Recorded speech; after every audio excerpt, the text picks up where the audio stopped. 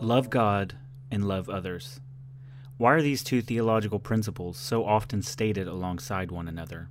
One of the reasons is the way that Jesus and other Jewish thinkers understood the meaning and purpose of the Mosaic Covenant. What should guide your purpose in life? What should guide your reading of the Torah? Several times in the Gospels, Jesus is questioned not only on individual texts from the Pentateuch, but also on the interpretation of the law as a whole. In Mark 12, several Jewish leaders try to trap Jesus by asking him trick questions about tax payment and marriage customs. Jesus answers their riddles and challenges their starting points. In the midst of this, someone asks Jesus a more central and theological question. Mark writes that one of the teachers of the law came and heard them debating. Noticing that Jesus had given them a good answer, he asked him, "Of all the commandments, which is the most important?" "The most important one," Jesus answered, "is this: Hear, O Israel, the Lord our God, the Lord is one. Love the Lord your God with all your heart, and with all your soul, and with all your mind, and with all your strength. The second is this: love your neighbor as yourself. There is no commandment greater than these."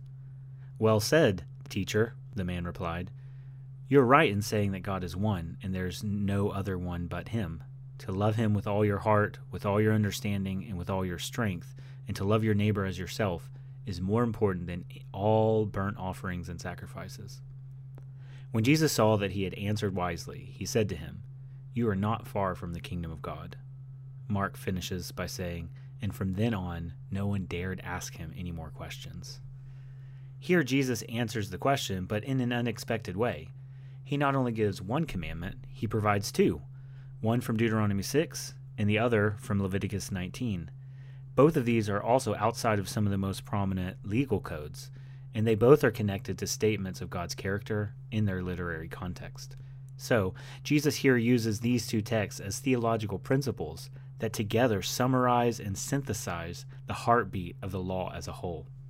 A Jewish rabbi from the early 1st century named Hillel answered this same question by saying, "That which is hateful to you, do not do to your fellow.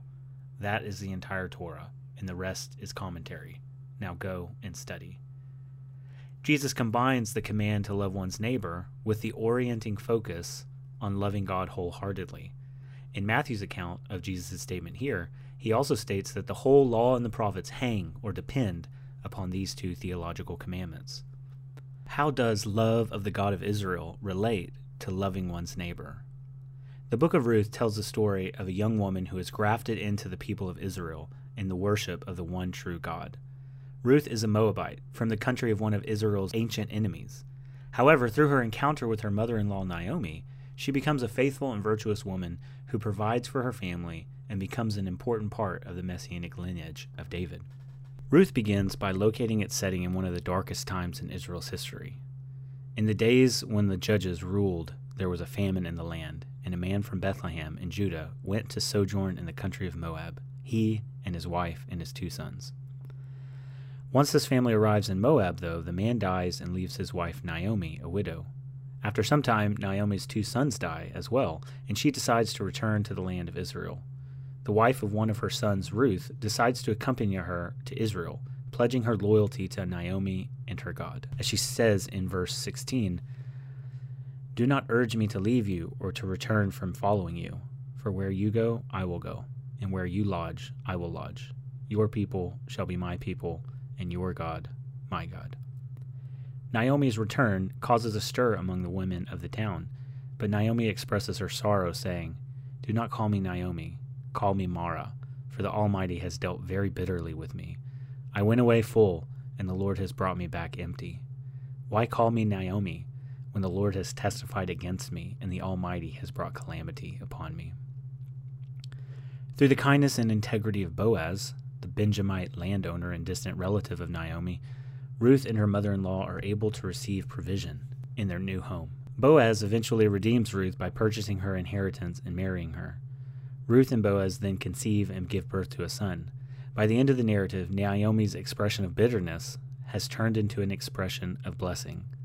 The hunger and death at the beginning of the story are connected to the provision and new life at the end of the story. As the women of the town exclaim, "Blessed be the Lord, who has not left you this day without a redeemer, and may his name be renowned in Israel. He shall be to you a restorer of life and a nourisher of your old age. For your daughter-in-law, who loves you, who is more to you than 7 sons, has given birth to him." The grandchild on Naomi's lap is further identified by the author. They named him Obed. He was the father of Jesse, the father of David. Ruth then concludes with a 10-generation genealogy of this child. The final word of the book is the name David. While the book of Ruth conveys a clear message about God's providence in general, the mention of David here clearly highlights God's specific providence in fulfilling a specific promise regarding the house and line of David. Positioned in the writings, but with a direct link to the time of Judges, Ruth works to connect groups of biblical texts, profiles of promises, and several biblical theological themes. In Psalm 146, the psalmist connects the affirmation that the God of Israel is the maker of all things to the conviction that this same God also provides and cares for those who are outcast or disadvantaged. The psalmist writes, praise the Lord, my soul. I will praise the Lord all of my life. I will sing praise to my God as long as I live. Do not put your trust in princes and human beings who cannot save. When their spirit departs, they return to the ground. On that very day, their plans come to nothing. Blessed are those whose help is the God of Jacob, whose hope is the Lord their God. He is the maker of heaven and earth, the sea and everything in them. He remains faithful forever. He upholds the cause of the oppressed and gives food to the hungry. The Lord sets the prisoners free. The Lord gives sight to the blind. The Lord lifts up those who are bowed down. The Lord loves the righteous. The Lord watches over the foreigner and sustains the fatherless and the widow, but he frustrates the way of the wicked. The Lord reigns forever. Your God, O Zion, for all generations. Praise the Lord. Cumulatively, these texts provide a strong ethic for the life of a believer in our own day.